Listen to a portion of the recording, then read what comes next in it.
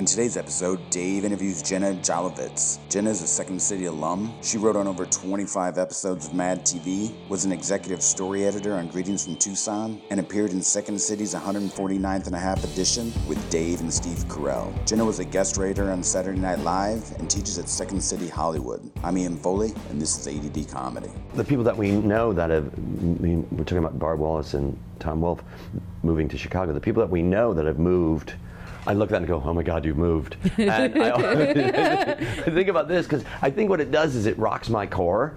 It rocks the very foundation that I'm alive on, which is, what do you mean you're leaving LA? If you're leaving LA, maybe I should think about leaving LA. I know, because I've only stayed in Chicago 12 years, and I'm going on, I don't even know what year now, like 15. I've been out here 20 years. Yeah, and it's like I have to do more things. I have to live more places. Oh, okay. All right. It's a bit of a schlep. You got your stuff. Yeah, I got my stuff. You got your stuff. For me, I feel like, but then again, I remember when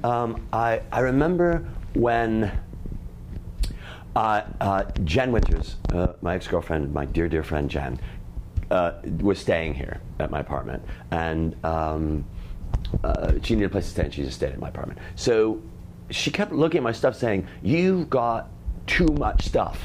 And I thought, how dare you say I have too much stuff? This is my stuff. I'm a 50-year-old man and I get to have stuff. And then she's like, fine, but it's holding you back. And I'm like, you don't know what you're talking about. And I got so upset about that. And then I started looking at my stuff thinking, I don't need any of this. I don't need any of it. When I got divorced, I got rid of so much stuff I don't even know. It's the most wonderful feeling. But the problem is, if you've worked in TV at all, you have these big videotapes. If you worked in the time I worked in TV, you have these big videotapes. Yeah. And I don't watch them. I haven't watched them in years. But do you have a videotape player? We turned one down. I don't know why, but we don't watch them. And yet, to get rid of them is to deny yourself the opportunity of ever watching them. How many do you have? I don't know. Not a ton. But I mean, from different shows I worked on, from Second City, right? Certain, certain I have them tapes. too, but you can have them digitized. I know, but the expense. Right. And here's another thing about things like that. I think that for me, it's not the expense; it's the fact that you then have to do that. The money is a lot. I mean, it's money, but it's also, in order to have that done, you have to do it. Or someone said you buy this turntable and you wire it to this one, and they lost me already. Right. No.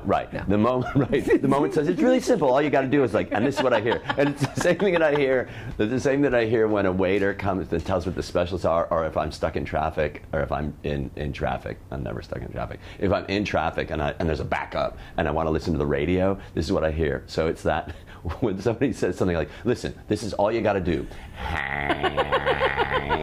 Wire to the adapter to." I can't do computer stuff. I pretend it's magic. Like, oh, it's a typewriter.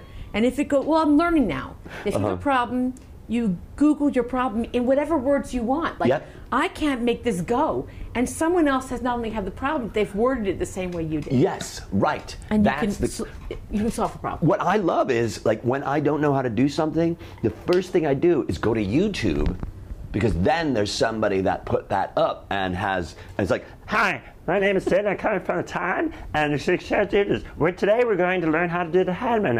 And it's like, but it's different. Well, so many, when you have a kid, it's a new field. I learned about how to make a tutu. But then you think, this woman has found her niche teaching tutus on YouTube. Wait. This woman has found her niche teaching tutus on YouTube. Yes. All right. You were just going to let that go without repeating it again? If she taught Rwandans, she could have taught tutus on YouTube to tutus. She could have taught Hutus tutus on YouTube. There you go. What if she taught more than one of them and less than 3? And what if she also did that? You too could teach tutus on YouTube. Yay! We did that! People have, the world is so different than when we started doing comedy.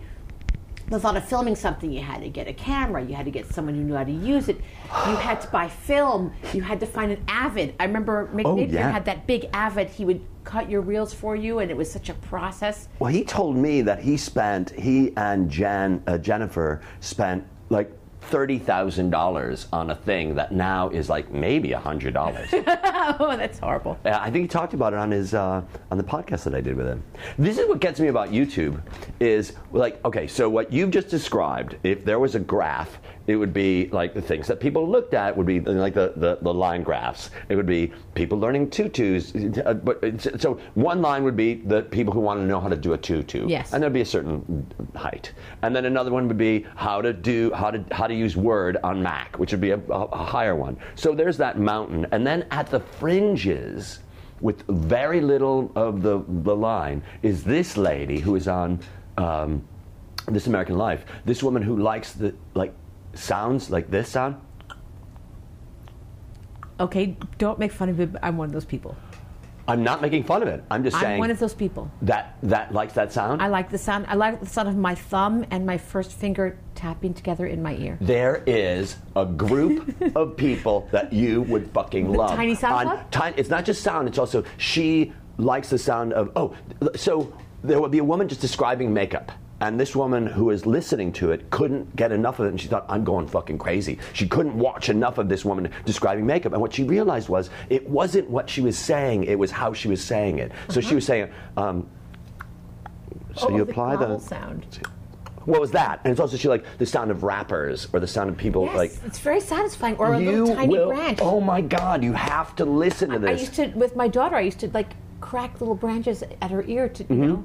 I also liked when Jimmy Carter would, there was like a thing when he'd purse his lips and his lips would come together. And I could almost hear the satisfying little pat of his lips coming together. You're one of those people. That's I'm awesome. That is awesome. Did you know this? The This American Life, you have to hear it. The one that, talking about the sounds of it. I have the same thing. But it's the same thing. Oh, yeah, I found somebody. I bet there's more people who, again, it's amazing what you can discover. Not just to age myself, but do you remember the show, The FBI? Yeah. I was very little.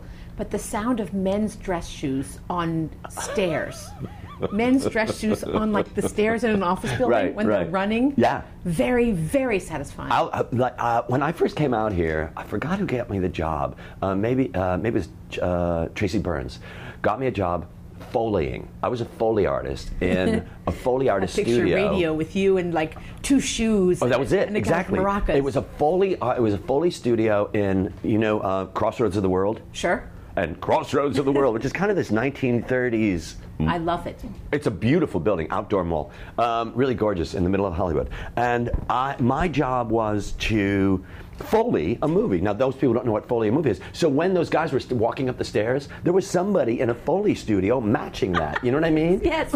So my job was, I had a big duffel bag, and I would come with different kinds of shoes, different kinds of fabrics, leather jackets, pants, and things that clicked and whirred and things like that. And I did an entire movie called it was a submarine movie, and I did the entire submarine movie by myself for $15 an hour. I beat the fuck out of myself in the middle of it was a fight, and I had to do punching. I punched. It was this whole. I wish that I could see the movie. I think that's the movie. The movie isn't the submarine movie. The movie is the man who goes alone in a studio in Crossroads of the World, and Foley's a movie. This was the biggest challenge. Was the beginning, the first part of this comedy movie. I think Tuesday Weld was in it, and it was a comedy movie. And the first shot is a parrot shitting in a cage on paper. How do you duplicate that with Foley? Exactly. So this is what. So we spent 4 hours trying to. Toothpaste in a tube? No. This is what we did. We went to the kitchen where someone had cut up watermelon. And so I mushed up watermelon in my mouth, and we put the mic, and we had a little stand, and I just went onto a piece of paper towel, and it was and it matched perfectly. I'm just picturing the discussion of what what should we do? Oh my God! Or did you call a zoologist or anything for No. So I could be. Is it a zoologist? Who would you? A bird guy. I'm sorry, I have a question. Out of nowhere. Hello, I'm following a movie. What sound? You have to duplicate the sound of a parrot pooping. But the thing is, it's whatever it is that you say it is, and that's it. What it is that it is, and it just goes. That's what we're doing. That's pretty cool. That's the thing about LA that it delights me. How many jobs exist that you don't even think about, and how many ways you come here to make a living, and how many ways you actually do make your money. I love, because this is my favorite conversation. I mean, come on, Jenna, look what you do. You write promotions for NBC, right? I do that. I do a couple of things. I'm just saying who you are, but that is one way. Among others. I write among for others. them and other clients. But you write promotions. Yes. You're the perfect example of the perfect example that you were giving an example for. Like when you came here, did you ever? No. I wrote for TV when I came. When I first came here, I was an SAT teacher. Thanks to, and this brings up a second topic, which I won't digress to. You can. I digress. This is called ADD comedy. I'm Captain Non Sequitur, but by the grace of all the friends we have, when you reach out, you find work. I mean, Paul Valancourt got me the job at Princeton Review teaching SATs. Sure, a bunch of people, right? Yeah, and usually like one person gets a bunch of people, like in any occupation with any group of people. But Second City, it's amazing. That's the thought of moving away, is leaving that, even if we don't see each other, leaving that core group, that group of people that have all been through life together. Right. And no matter how long it's been since you've seen them, you can call them and you can get in touch. Well, I look at, I talk about Dee Ryan a lot. Dee and Austin, they up and left. They sold their beautiful house on Gramercy, and they left. Kitchen. All the money and the tourists that they spent on that fucking house, and then they moved to a gorgeous house. Oh, the house is unbelievable. Have you seen the house in Glen? I have pictures. Yeah, it's gorgeous. But people get up and move. Yeah. But then you wonder, it depends where you move, because I know where I came from. I love my hometown, but I don't know. In Maryland, right? Yes, but I had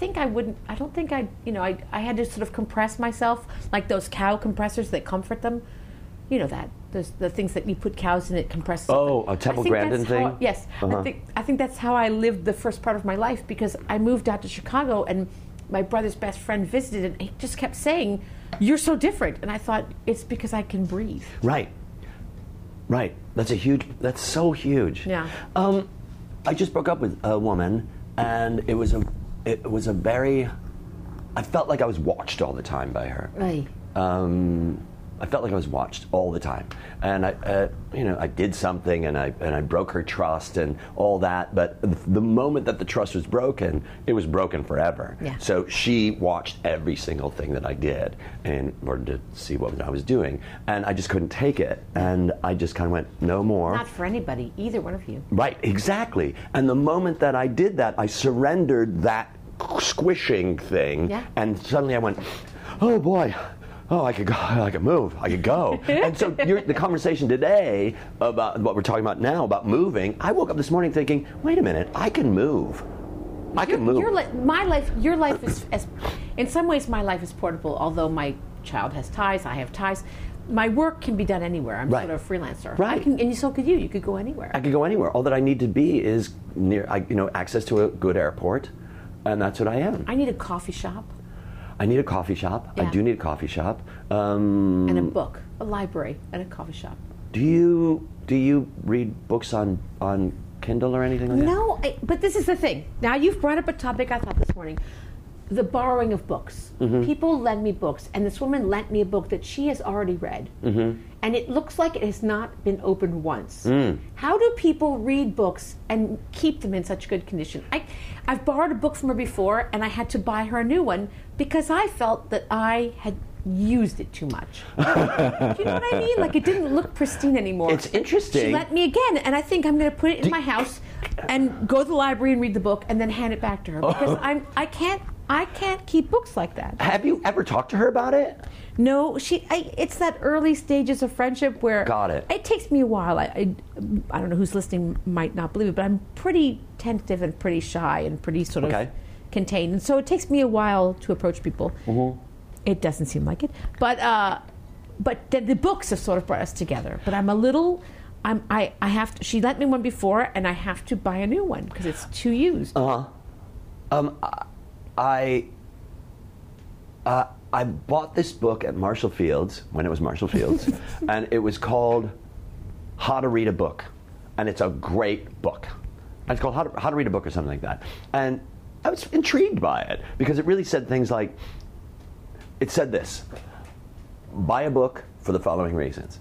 Because you like it, because you like the cover, because you want to have it, you like the title, you just like it on your bookshelf, even if you're never going to read it, and you like it, buy it. And here's another thing: when you buy it, who's this devil? It's awesome. Even if you're never going to read it. Even if you're never going to read it, if you like the cover of a book, I guess it's buy artwork. it. It's you know what I artwork, mean? It's I guess. artwork, right? You buy it, and if you like the font, buy it. If you buy But it. this is the guy who has a lot of stuff now. Well, I'm getting to this point. That So guy's got there's stuff. also he says things like dog-ear the pages and underline the book, and if you like it, find different things, because if you look at those things, there's like, oh, what do I like about that? What do I like about that? There's a line that I like about in that book, and if you highlight it, you get to look at it later and go, I really like the way that writer wrote that thing. True. And he says it's a living thing that you get to hold on to. It's not this pristine thing. Yes, somebody wrote it, and somebody wrote it and you bought it and it's worth. But what if you to highlight it, to make it yours? I like that too, because I remember my mom got me a couple books at a garage sale, and someone had underlined, and it made you go like, what, and made me sort of look again, and I wondered for years like why they underlined certain passages, and I would do it to my own books, but because it's her book. Yeah, no, I get that. But that's why I don't like Kindle. I'm so tactile. I need the sound. I need to see. We go back to the sound. I need to see how few pages there are at the end. Which you can do in the Kindle. But you can't feel it. That's a different thing. I totally understand. And the idea of the opening of the book. Right. And the pages Yeah. like that, and holding onto the book. I'm a sensual person. Well, when it's in your Kindle, you don't see it. No. And here's another thing. I was in San Francisco with that evil Rachel Hamilton. You know Rachel, horrible person. Oh, right, shivers. And She inspires we went. me, by the way. What's that? To this day, she inspires me. Oh my God. From the story of when she was 13 and she wasn't invited to a birthday party, but she went anyway. Right. I'm telling you, I carry that story with me everywhere I go. 13, such an interesting age. I Because hope I'm not misquoting. At that point, I remember the shorts she was wearing because I had similar shorts. no, you guys could be sisters. But that inspired me like to no end. She's through a many really inspiring situations. human being, and she is producing the classes that I teach in San Francisco. Oh, wow. She does an awesome job of producing. It's crazy how wonderful it is. So Rachel and I went out. I stayed at her place. She has a house in Sausalito. Rachel and I went to a cafe, and we're at this cafe, and this woman is reading a Dave Eggers book that I've read, and I really love Dave Eggers, and she's reading a Dave Eggers book, and I went, I really love that book. And the woman went, thank you. And a woman who was sitting across from her said, I really like that book too. Now, if you're reading on a Kindle, you don't have that experience. No. Of the sense of community. And the carrying around of that particular book, not the vessel that contains many, many books, but Right. that particular book. Right. Maybe I'll just throw away everything that I have. But I was picturing, like, will there be libraries? That's the really big question. And if there's just something, libraries for me throughout my life have been a place of but refuge, a place to go, a place to sort of decompress. When I was a kid, I was grounded a lot. I was grounded so many times, and I could go to the following places. I could go to school, I could go to rehearsal, because I was an actor as a child, and I could go to the library. And those are the only places I could go, the Chicago Public Library. I would go there, walking home from school, I would just stop in and hang out because I would get in a fight with my parents, and I'd be able to read books and lay them out and look through the catalogs and the magazines. And nowadays what happens in a library, I don't know when the last time you were in a library, but they're really a refuge for homeless people. With the internet too. Well, they were too. In Chicago, it was like that. I had a job, and during that job, there was so little work that I actually had a different job during my job. I would leave my job to answer phones at a different place and then come back. No one even noticed I was gone. Or I would go to the library all afternoon and read. I wore two different socks. Hold on a minute. There was a lot going on. Wait. All right. I love the idea of taking a break from your job to go to a job. I had a different job answering phones during my job. So you had a job, and your job you left your job to do a job. Yes. You left your job to do a job. I had a job.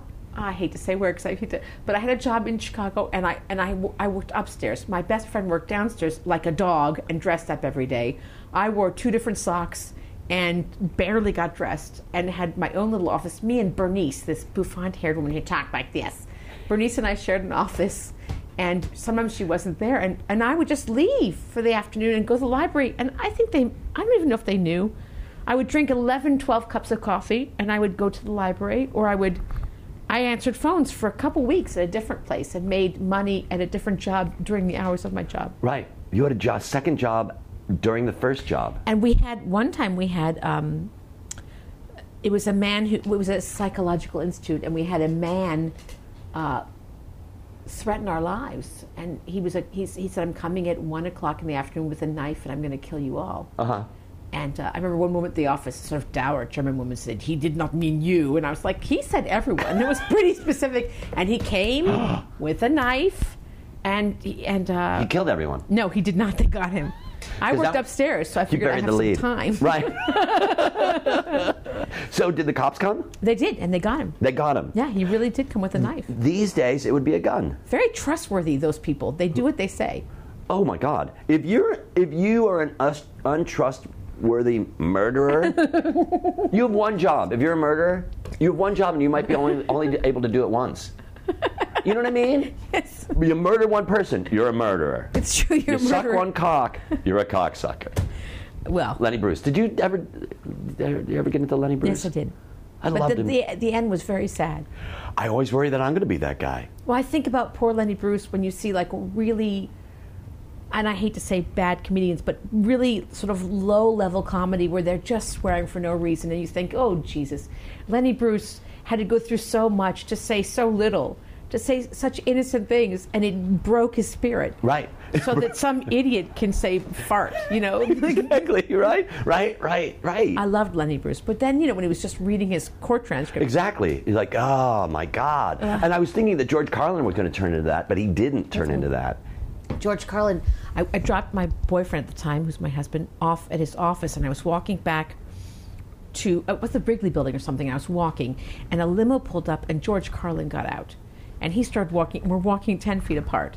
And I'm not one to approach famous people, just not, but I'm walking, and he's walking, and it's a long esplanade, or whatever you call the thing. You used the word esplanade. I don't know if I used it correctly. I think you did. So we're walking, and finally I turned to him, I said, I can't pretend I don't know who you are. I can't do it. Because I loved him. Yes. And I said, and we started talking, and he was just great. But for someone, just to hear him talk about words and how he searched for, like, Barcalounger. Yeah. Or he searched for words, you know. Oh, you're talking about George Carlin. Yeah, that love of specificity. It's so important, I think, for all. Yesterday, I teach a duo class at Second City, and yesterday, and so in a duo class, you and I would sign up for the duo class, and it would be 8 weeks of you and I, and then there's a show at the end, and it's essentially how to keep the scene going. Mm-hmm. How to keep the scene going. And I work at what one would describe microscopic, at a microscopic level, which means, are you listening to every single thing that is happening that you aren't hearing but you're feeling and seeing? Mm-hmm. Right? Because that is where everything is. Are you aware of how you feel? Exactly. Are you aware of how you feel? Right. Yes. Are you aware of how you feel? Yes. And here's the thing. Are you aware of how you feel at the beginning of the scene so that later on when you don't feel that way anymore, are you aware that you just changed and that's the second beat of the scene? People reach that flatline point because they have no idea how they feel. Exactly. They didn't come in fired up with any ammo. They didn't load themselves up with any imagination, with anything imaginary or anything. They didn't fire their imagination, so they're flat. I was in that experience too. I had that experience as an early improviser where you think, I have nothing, I feel nothing, because you haven't loaded yourself up. You haven't allowed yourself to be in an environment. Did you just feel a cool breeze coming in? I did. Yeah. No, you're right. I watched my daughter and her friends in preschool. Mm-hmm. I would improvise a little with them, and I said, let's be trees. And we grew from a seed, and we were Christmas trees. This one little moment I remember, and I said, we're going to chop them down, you know. And the kids all fell stiff-legged. Not one kid bent their legs. Like they just committed to being Christmas trees, and that was it. And if people could just commit and let themselves get to the imaginary place, that does the work for you. Oh my God! But you have to be clean. You have to clean. I think that for me, you have to be an empty vessel in order to feel the shit that's pouring into you. You know what I mean? To be unattached. This is Chips. Hi, Chips. That's oh why. my God. Chips come. Hi, beautiful girl. Hi, beautiful. Get the hell over here. Hi. Isn't she gorgeous? Oh my God, I love her so much. She's been in a couple episodes. But the idea of being aware, being that empty vessel, so that when something pours into you, you are totally aware of what is happening. Yes, and it's like Alice in Wonderland. It's like this tiny little door. Right. But once you get through the door, like this is so simple. But to find the door, you have to break down all the social. This is a terrible metaphor. No, go ahead. But it's like someone I know had adult diapers for a costume and decided to try them afterwards and wore them to try to go to the bathroom in adult Poop diapers. or pee? Pee. And he said it was very difficult to break down that thing he developed not to. So as a human being, you have to break down all the conventions and the protections you've taken on to get through society to improvise. And once you get there, it's really quite simple. Oh, it's very simple. It's clear. Yes. One of the things that's happening that I'm teaching now, because I'm not teaching, because people say, oh, what is it, if I take your class, what level do I have to be at in order to take your class? And it's interesting because these days, no level, nothing, just come to my class. And what I'm asking you to do is be aware. That's all, just be aware. And this is what I've been doing lately. The idea of when you and I start a scene, the first line that you're saying to me, tells me how you want me to breathe. Yes. Okay? So if you say, David, you're late, I'm like, so that later on, if I'm aware at that moment that you told me how to breathe, then later on in that scene when you say, but I love you, I'm like, that's beautiful. And so, yes. Even before it's words, it teaches you how, it's like down to those little sounds. That's what I'm saying. It teaches you how to just the act of changing your breath changes how you walk, changes how your eyes look at the world. Changes how you... David, that's great. Yeah, I love it. I love it. Take your class. It's a very interesting class. You wouldn't get it because it's very complex. Good teacher. I love it. I love it so much. I love it. And that's what I've become. We go back to the idea of who thought that this is what I would do. And I talk about this so... You taught me in Marquette, Michigan, you taught me how to play Rewind. Years ago, and you did a very good job because it was my favorite game. I don't remember that. You don't have to remember. You know who taught me that? Carell taught me that game. Really? He brought in Rewind. Literally, I was supposed to teach this improv game at Second City, and I was like, this game is weird. I don't know this game. And someone goes, really? It was from your show.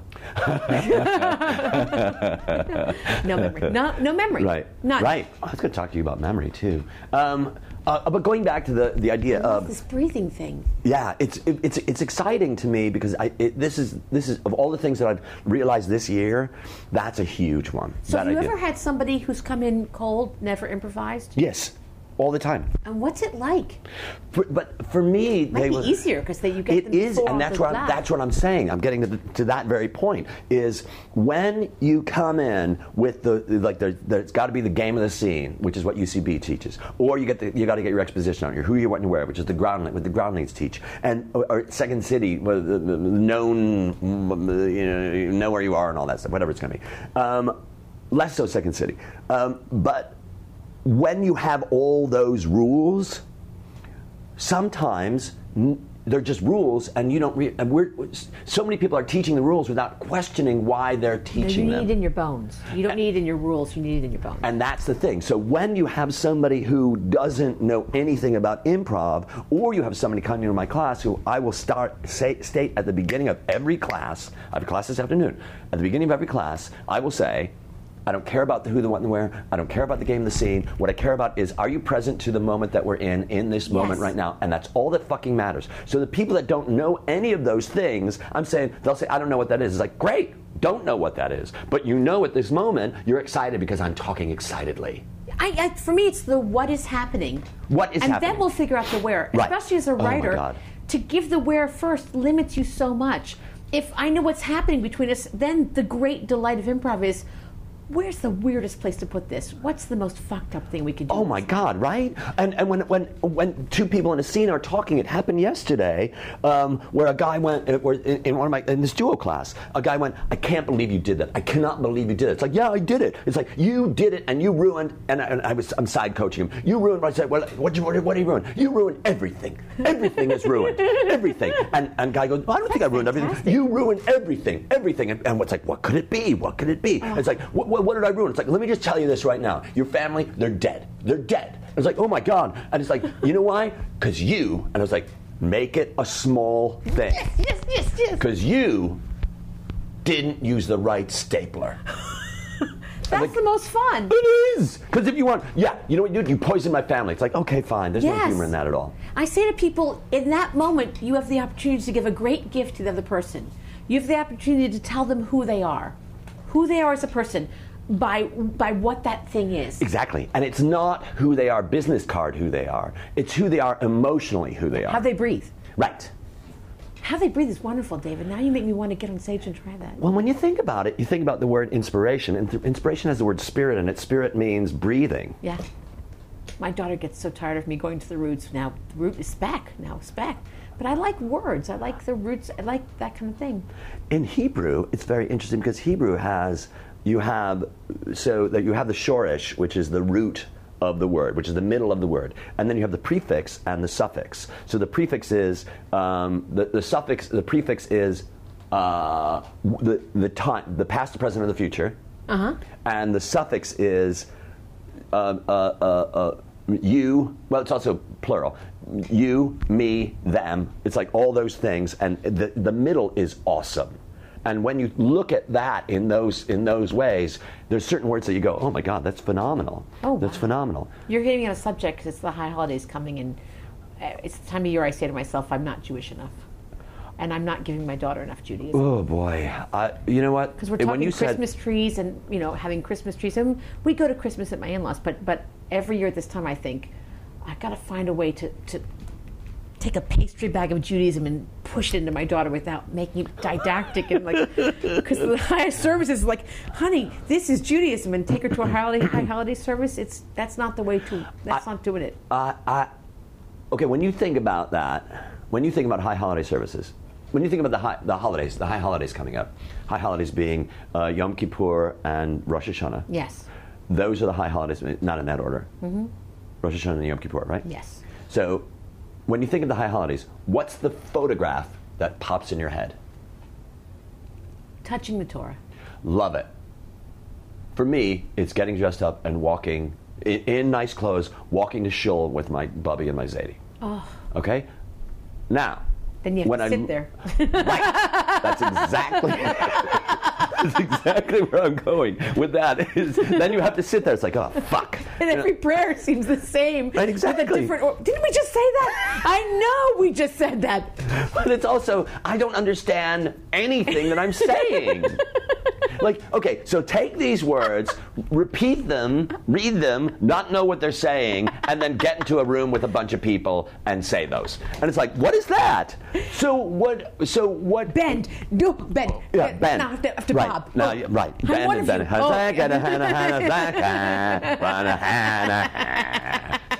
And it's the same thing with it's the same sound as the waiter coming by. Hi, my name is and the specials are we have an almond and it's like you look through the book to see when it ends, and this year Yom Kippur is on the Shabbos. Oh my God, it's extra long. It's a 28-hour service.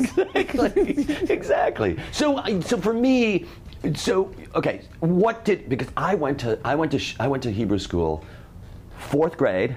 It was conservative, so it was like, I don't know, 3 days a week. It was horrible. After school, it was horrible. And then I went, I don't like this. And then we went the other way to Reconstructionist, which is Sunday at an old church. With a maypole. With a woman rabbi. Like, what the fuck is that? And at that time. And then we went to Temple Sholem, which is in Lakeview. It's the pretty one on the water. On the lake, right. Yes. It's gorgeous. So what happened there was great. Because at that place, I was 14, and I met people that are my dear friends to this moment because of the classes. The classes were not about religion. The classes were spiritual. because nobody wants to repeat who the founding fathers were, or whatever it's going to be, or whatever they call it. What I'm interested in is, what's the spirit, Kabbalah? What's the feeling that the two of us have? What's this energy that's going on? Then words, and that's where I learned Hebrew really well, and all that stuff was there. And I did that from 14 until I was 18. Wow. And I became the president of the youth group, and then I went to college, and I studied 4 years of Hebrew at college. Were you bar mitzvahed before that? Yes, I was bar mitzvahed. And I loved it. So it's not about, it is that tradition of going to shul, but it's also, what's that? It's fine. There's a group that meets in some woman's house, Chabad group, and I might try that just to get her into the community of it. That's right. What How old is she? 9. Oh, that's perfect. Yeah. That's perfect. But it's got to be interesting. Yeah, but Hebrew school's 4 hours on Tuesdays and 4 hours on Saturdays, and you're right. It's going to be a chore. Unless you go to a place that doesn't do that. The Orthodox people have told me don't do that. Of course, because they say don't do that. They find a way to make it live. Don't shower. They also don't shower. Many of those people don't. Many of those people don't. Right. But go ahead, keep talking. Well, that's all I have. It's just that feeling I get every year at this time of year of like, I got to figure this out. For me, it's also when somebody says high holidays, I think of it's autumn. Yeah. And leaves are going to be changing. For me, it's autumn, high holidays, and mammogram. It's really great. Great. There's something about that. Mammogram. There's something about that. There's something that's very close to being able to be a Jewish tradition of that. Mammogram. Like the latke, like having your breast smashed down into a frying pan. It doesn't bother me. It bothers a lot of women. I'm saying that it doesn't bother me. A mammogram? Yeah, because the pressure's going to be relieved. Some women, it's very painful. But that's a huge thing too, to know. And this is a great lesson for me these days. The idea of this too will pass. Oh, that's a huge thing I've learned this year. Not just that it will pass, but it hasn't happened yet. So stay in the present, because that hasn't happened yet. Michael J. Fox said, to quote Michael J. Fox, if it's going to happen, fine, you'll live through it then, but why live through it twice? Right. And so I don't sweat things anymore. Mm-hmm. I mean, life is great, and that doesn't mean life is easy. Right. But life is great. Life is great because it's not easy. I think so, yeah. Maybe not. I could experience a little more ease, but it's great because it's not overwhelming. You just deal. And boy, people have horrible things happen.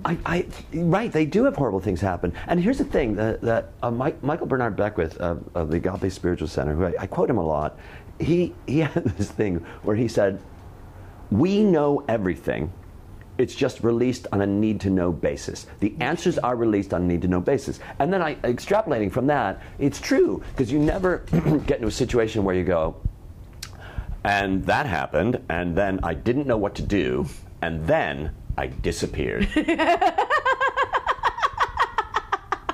You wish it would happen sometime. You do wish it would happen sometime. And then I didn't know what to do, and then I disappeared. That never happens. No. We always know what to do when we do it. Sometimes, or you do it wrong and you learn for the next time. That's why you didn't do it then, because you needed to learn that then. And you have to forgive yourself and accept yourself and move. Everyone says this is nothing new, but as you get older, you're given certain gifts. And one gift is just the gift of, okay, I like myself, I'm who I am. Right. The world doesn't have to like me, and that's okay. It's okay. The people that like me. The people that don't, Godspeed. I totally agree with you. I'm not everyone's piece of cake. No. And I look at some people who are universally pieces of cake. Right. No one doesn't like Renee Albert. Right. No one doesn't. It's so funny that you bring up Renee Albert, because first I've been trying to get her on this podcast. I've been telling her that. Yeah. So, we were it was Nia's birthday, so it was Nia and Ian and all of our friends that were, maybe you were there. It was at a restaurant. I don't know, a bunch of people sitting at a table. And we were saying, like, there are people are saying, oh, you know what, there are a lot of people here there are a lot of people on this earth that don't like me. There's a lot of people, whatever it is. And I thought, you know what, I don't think anybody doesn't like me. And then driving home, I realized I was the only person at that table who's divorced. There are plenty of people who don't like me. It doesn't matter, though. And it doesn't matter, but that's what you learn. Matter. That's what you learn. Because you're not sticking. As long as you're not you're murdering. As long as you just are who you are, and everyone's just trying to get through life. Everybody's just trying to get through life. I don't. I'm sure I judge. But I don't judge as harshly. I don't judge people as harshly. Everyone's just trying to make it through life. That's all. It is really. This is another thing that I realized this year too, and it goes with that wonderfully, and that is this. We don't live to be products, we live to live in process. And everything that we do is process. Yes. Every scene that you see is watching somebody be in process. And when you realize that we're in process, then you start looking at it in a different way, knowing that your product is your process. Do you understand what I mean? Yes, I do. So the idea that when people say, okay, so when I say the word process, I think a lot of people feel that it's incomplete because it's on its way to something. But it's not. Just frozen. You have a cross section of time you're looking at. At that moment, you have. So when we are all in process, you say, we're all just trying to get through life or whatever that is. It's like, yeah. And another way to put that is, we're all living life. We're all in process towards whatever it's going to be. And at some point, we're going to know an answer, and at some point, we're going to want the answer, and at some point, we're going to want the answer and realize later that it's not important for us to know what the answer is, and we're going to discover the answer and realize you asked the wrong question. You know what I mean? Like all that stuff. And to say, when I have, and I think this is what what people are looking for, like, what's the meaning of life? When you have that answer, you're going to realize that's not the answer. And I don't need to know the fucking answer. It just is. We are alive. We're getting through life. And, when you're younger, you judge, they're wearing that, they drive that, they do. It's because that's what's making them get through life. Exactly. And that's, it's just simple. It's just simple like that. Right. And that's it. And it just makes life a lot easier. And it makes daring yourself to do things easier, I think. Yes. Because which is ironic because in this field, it slows down when you get older. Sure. But you're more daring. And this word that I'm about to say has less impact than it does. This word has less impact as you're older than it is when you're younger. And that word is the word no. No. Do you want me to work for you? No. You want me to work for you? No. All right, I'm going to move on. Or the other way, do you want to work for me? No. Right. And turning down work is something it's hard to, I rarely turn down work. Mm-hmm. But saying no is a gift you can give yourself. Well, it guides you to something else. Yeah. For me to break up with this woman, I was like, no, I can't do this anymore. I can't. We're both fighting each other. Let's know the fuck out of this thing. Let's know it. Let's stop it. So you yes and your no? You both I yes and in my no. Yes. And now my yes and to that no, that's my yes and to my no. This person obviously didn't want that at that time, the no, but it's like, I can't do this anymore. I have to stop. I have to get myself out of not liking myself. My best friend says it's called dating for a reason. Right. That's what I like. What do you think that means? I think it means you're trying people out, and when it's over, you move on. Right. Because it's renting versus owning. When I got married, I realized, Jesus, we can't. When you're renting an apartment, you can put a hole through the wall. When you're dating someone, these things can happen. When you're married, you really want to work to fix it. When you're dating and it doesn't work, if it really doesn't work, it's okay to move on. Right. It's okay to say goodbye. Right. You don't have that requirement to stay with the other person. No. I was married for 14 years. And to go, sometimes things just end. That's the way, right. And sometimes things go on. Yeah. And living you decide, is it worth the effort required? What are the reasons? It is like in any field, in staying in Los Angeles, in any situation where you are committed to something. Right. Am I staying because it's comfortable, or am I staying because this is the place to be? Am I staying because the act of changing is terrifying? If that's the reason, do it. Right. Right. Rick Thomas from Second City said, "Follow the fear." And different teachers. I say to students of mine, you may not agree with me, but don't waste time arguing with me because this is my point of view. Instead, try my way and then discard it later. Absolutely. Feel free to ignore everything I've said, but experience it because maybe one or two things will stick with you. Right. And with Rick Thomas, it was follow the fear. Make the choice that's frightening because it's inevitably the most interesting. I liked him a lot. Yeah. I really liked him. Daring man. Really? He had this thing called the Rick Show. Do you remember the Rick Show? That's what I mean, yeah. Yeah. 45 minutes of no planning. No planning, just at an ETC, 150, 200 seat house, and it was just the Rick Show. Sheer nerve. Oh my God. Well, I've told this story before. Colbert and Dinello came off the road. They were a touring company, and they sat in the Rick Show, and they did a scene with Rick in the Rick Show, and Rick got up. So it was a class and a show. It was a weird thing. So he got off stage, they got off stage, and I might have been there, or I might have heard the story. They got off stage, and Rick went, okay, you made people laugh, that's great. But it was nothing more than monkey danger. That's where monkey danger came from. That's where monkey danger came from. He said it was nothing more than monkey danger. And everybody laughed like crazy Rick, because Rick was crazy. He was certifiable, like he was medicated. It was crazy Rick. And then later on, I was watching a scene, and the audience is laughing, and there's nothing going on other than that. And I was like, this is monkey danger. Well, it means nothing. You made me think of something. When I first moved out here, I would improvise, and I was glib and funny and getting a lot of laughs, and I'd come off stage feeling, like a whore, because there was no connection, there was no improvising. It was just being funny. Right.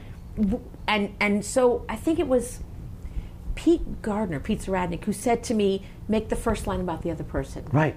And it, like you experience these moments in improv that are revelations, and that was another revelatory moment. And it went from being monkey danger to being a challenge, something else. Right. Just being funny, especially at that point, if you've been improvising long enough, yeah, we all know we can do that, but let's explore the art form a little more. Can Right. you find the humor in absolutely taking in the other person? Right.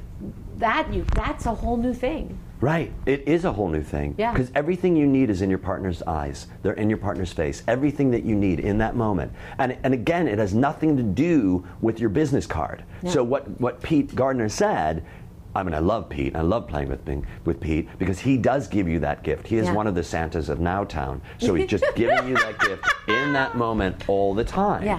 And so at the beginning of a scene, if you go, and I've used this in a lot of scenes, if I go, Jerry, you're late, at that moment, I've given you everything. Yep. It's not it's not the first episode of a shitty sitcom, which is, Carla, I'm so glad that you're here. I know that you're an astronaut and that you just bought this hotel in order to make sure that your child, who is a Kurdish refugee, gets education. And let's hope that your husband, Homer, what are you doing here? Like that. A winch on a truck. You've attached to somebody else, and now you're together. Well, that's what's happening, and you're being pulled as opposed to going, no, we're nowhere, and that's okay. We're going to discover where the fuck we are when we need to. That's the greatest. That's what. When I get classes and they get confused because they'll say like, "What about who, what, and where?" And students say it with like this, we've been told, and I'm not denying who, what, and where, but all in good time. Exactly. All in good time. These days, I feel like you want to ask a question, ask a question. If you're asked a question in an improv scene. So this is what I'm saying lately. So if somebody says to you in a scene, this is, teaching this, someone asked a question, and someone went, I said, what's going on in that scene? It's like, he asked a question. It's like, all right, let's talk about that. Right, you can't ask a question. Okay, so the worst improv question is probably, what are you doing? What are you doing? That's the worst, that's empty. But what if we say it like this? What are you doing? What are you And you react doing? to the emotion it brings out Exactly. as opposed to, I said to someone, students, you're not reenacting a transaction. Right. Conversation isn't neat. Sometimes people aren't answering what you're saying; they're answering what you're communicating. Exactly. So what we're doing is we're teaching the person not to ask the question. What we have to do is teach their partner not to answer the question. Yes. The first thing I did in college, before I had ever really taken improv, we had these scripts our acting teacher gave us, and we performed in a coffee house. But unimportant. But the scripts were just words, and then he would give us different emotions, different feelings, different situations, same script. And it goes all the way back to that. The words are not as important as the filling. It's like the crust, and it's the filling that drives the scene. I think I'm going to work on that today in my drop-in class because when I'm doing when I'm teaching Viewpoints, which is a Viewpoints capital V. It's a, you know what Viewpoints are? You've told me about it, yeah. Okay, yeah. So when I'm teaching Viewpoints and I'm teaching movement, I'll have them exchange these 5 words, these 5 lines of dialogue with no emotion attached to them at all. Just movement. Hello. Hi. How are you? Fine, thanks. Glad to hear it. And those are the 5 lines that you get, and that's all. And it's like, you move, you say the line. Someone moves where they're compelled to move and says the next line. I want to take this and class. And what you've got in that is, it blows people away. I want to come do that. Oh my God, it's just so fun. It blows people away because they go, there was so much going on there. It's like, okay, great. Now let's talk about this. Oh, that sounds fantastic. Were they inside or outside? They were inside. Were they inside a house, or were they inside a business? It was a house. Were they in the front room, the living room, the dining room? Okay, good. And then you, it's when people public start versus private. What's that? It's public versus private. You can tell. Right. And there's also, like, look at all you got from nothing. But from everything. Right. Everything is always there. I said to students, the moment you come on stage, the audience can see the dynamic between you. Absolutely. And you have to know what it is, and because they know. So if you look angry and the other person's angry, and then you smile and go, "Hey, how are you?" You ended the first scene and you started a new scene. Yeah. You and I think very similar. I like that because it's really. I think that people need to be comfortable in their skin when they do that, because if you go, okay, the moment that you come on stage, the audience is aware. How did you say it? The audience sees what's happening. Okay, great. So the moment that you come in the scene, the audience sees what's happening. There's a lot of people going, oh my God, I can't take that pressure, as opposed to, fuck the audience. Yeah. Your partner's there, and everything you need is motherfucking right there. Yeah, and you just need to know where you are in your own body. Exactly. Emotionally. I hate the world. I hate the world. I just robbed a bank. My wife just broke up with me. Whatever you need. I've given students like a bag of stuff like, I don't even know if this is right. You think in the moment teaching, like, I finally understand teaching. The next day you're like, I have so much hubris. But I don't know, try one thing where you have words and sounds and a limp or whatever. And whatever you can give students to get their imagination going. Right. You know, like I said, like, sometimes I think I'm a good teacher. Sometimes I think, like, oy vey. Right. But that I found, like, if a student can find whatever brings them into a scene, a full balloon of emotion. So they're not imagining their reaction, they are reacting. Yes. Yes. But there's nothing more humbling than teaching. Well, there's a lot of things that are humbling. I'll tell Parenting you. is humbling, but teaching is humbling. When I was in the middle of this relation, around the end of this relationship, the middle of this relationship, and I was in Salt Lake City, and there's a really upset woman living in Los Angeles, and we're having this, and I'm going through Strum and Drang with all this, and I'm teaching, and we've only been going out for 4 or 5 months, whatever the fuck it's going to be, and it's like, ugh. So I'm over there, and I'm looking at these students, and I'm thinking to myself, there's no place I'd rather be than right here where I need them. I need them. And how do I need them? I need them to keep me focused on them, that moment, not my moment, their moment. Oh, sure. And at the end of that, I told them what I was going through, and I was weeping. I was weeping, saying, you think you need me, I need you more than you need me. Wow. Because and I think of all the things that we've been teaching a long time. Yeah. I asked my wife for a divorce on Sunday. Monday, I had to come in and teach class. I put my dog down on Tuesday. Oh. Wednesday, I had to come and teach class. You know what I mean? I broke up with a woman on Thursday. Friday, I had to teach class. So, but here's the thing. It's restorative. It's so restorative. Yeah. And it's a reminder that we're all in this together. And this is sounding weird, this is going to sound, but it's looking at your partner and getting the energy from your partner. And Absolutely. In this case, your partner is the whole class. Exactly. And when a teacher comes up and says, I could not do this without you, and that's what because my drop-in class is like, it's exactly like, so today I'm going, what am I going to teach today? What am I going to teach? You know what? I saw this thing yesterday where a guy walked up to this person and they did that. I'm going to investigate that. And these 16 people come to my drop-in class and they go, what do you got for us today? Yeah, it's sort of scary at the same time as it's wonderful. And as you keep going on, you lose the scary. So at the end of our third warm-up, where we're doing 8s, counting down from 8, at like 4, 3, 2, 1, 4, 3, 2, 1, 4, 3, 2, 1, we're doing that. I'm thinking, what am I going to teach right now? I'm almost at 0, and what am I going to teach? And then we sit. Mm-hmm. And you're in the, I'm learning this so much more, to listen to my students. And to realize if they don't get it, I have not communicated it in a way that's in their bones. Right. Not in their mind, in their bones. Right. If I can't get it in their bones, it's my problem, not theirs. Right. And so you have to be so focused in the present. I think that's what helps you. It's helped me, that you have to be right there with them. And I don't know, some people don't feel it as much, but they've paid money and they want to learn. And they've come, either they're actors or they're doctors, or I've had a couple rocket scientists. You have a responsibility to be present and to inspire if you can. It also reminds me to be, yes, it reminds me to be present. Reminds me to be present. You can't and I'm blow it teaching off. present. No, and that's the whole thing, is if I'm going to go through my brain, the story that just, the history of what just happened to me a moment right before coming to class, that I asked my wife for a divorce. Every time I'm sitting there watching you, thinking about that, I'm not with you. Yeah, and exactly. you need me to be there. Exactly. And then you're right there with them. Right. And also, they don't need you to go, good job, good job. I'm not a mean teacher. I don't believe in mistakes. I believe in, here's what you did. Now let's tweak it. Let's push it. Let's push you. It's not about, and students seem to want you to say that was a mistake. On some level, they want that, and I'm not going to say it. I'm not going to say good job, because that's patronizing. Well, but here's the I'm thing. going to say, here's what you did. Let's give you this fire. Go this way. There's that. There's this too. Because there are no mistakes, as we know in improv, there are no mistakes. When a student does something not in the way that I wanted them to do, at that moment, they have shown us why this works. Do you understand? Sure. The gift that they gave us by doing that one thing, it's never a mistake. I'm like, thank you so much for showing us this other way of doing that. Well, that's why you tell students, pay attention. Like, pay attention to everybody that goes up there. Right. Pay attention to everything. It was like going to the ETC before you got hired. I think I saw one show 47 times, Mirrors on the Border, some show. Right.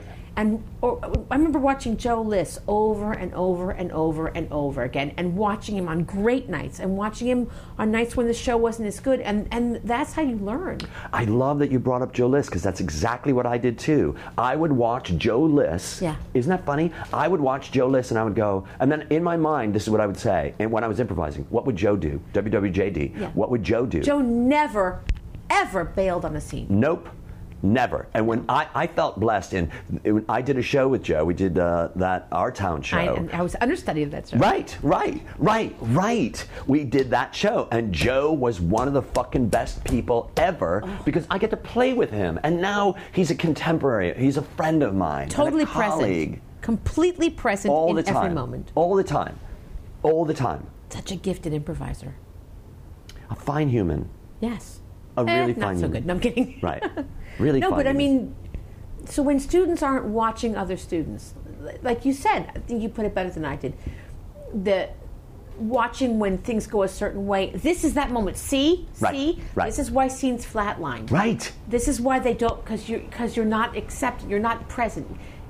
And this is what we can do, and feel this magic. And then when it changes, and you can see the student go like, ooh, you know.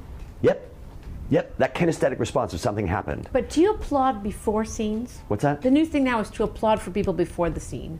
I don't do that. We don't applaud ever. Yeah, I don't like this applaud before the scene. I don't like the applaud after the scene. I don't know. It's I'm not into applause at all. There's no applause in my class. The applaud before the scene is like, it's a market-driven economy. Like, if it's going to be applause, if there's going to be applause after, but it's just, I don't know. No, I agree. I'm And there's not a another believer. thing that I'm not buying into the applause. I'm also not buying into this. If you sneeze, I have no obligation to say bless you. Oh, I don't know. See, that's, as a Jew, that's very hard.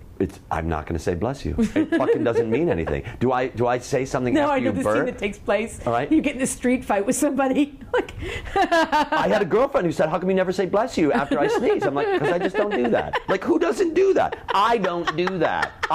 You sneeze. And this is what I want to say. It's as useful as this in class. And this is what I make my class say. So, because if we're in a scene and somebody sneezes, inevitably someone says thank you. And I'm like, I'm trying to teach a fucking class here, and you just interrupted me. Now, sneezing, you can't hold back. But bless you, you can hold back. So this is what I'm going to say every time you sneeze. Anybody in my class, if someone sneezes, I go, stop it. I think you should say donut. It has as much meaning as exactly. And I might as well say stop it. Stop it. Stop it. Like, chew. Stop it. And it's so awesome because people start picking up on that, and people sneeze and people go, stop it. See, I just like when you're talking about people with small, the people that, a lot of people on YouTube and the small population. Yes. You're the people that don't say bless you. I am clearly the Go person. to YouTube. There's a group waiting for you, Dave. Okay, let's stop there. That was a nice full circle. Thank you so much. That was a lot of fun. Yeah, it was. Thank you for listening to ADD Comedy. For Dave Rosowski, I'm Ian Foley. For more information on Dave, you can go to his website at www.davidrosowski.com or follow Dave on Twitter at @drosowski.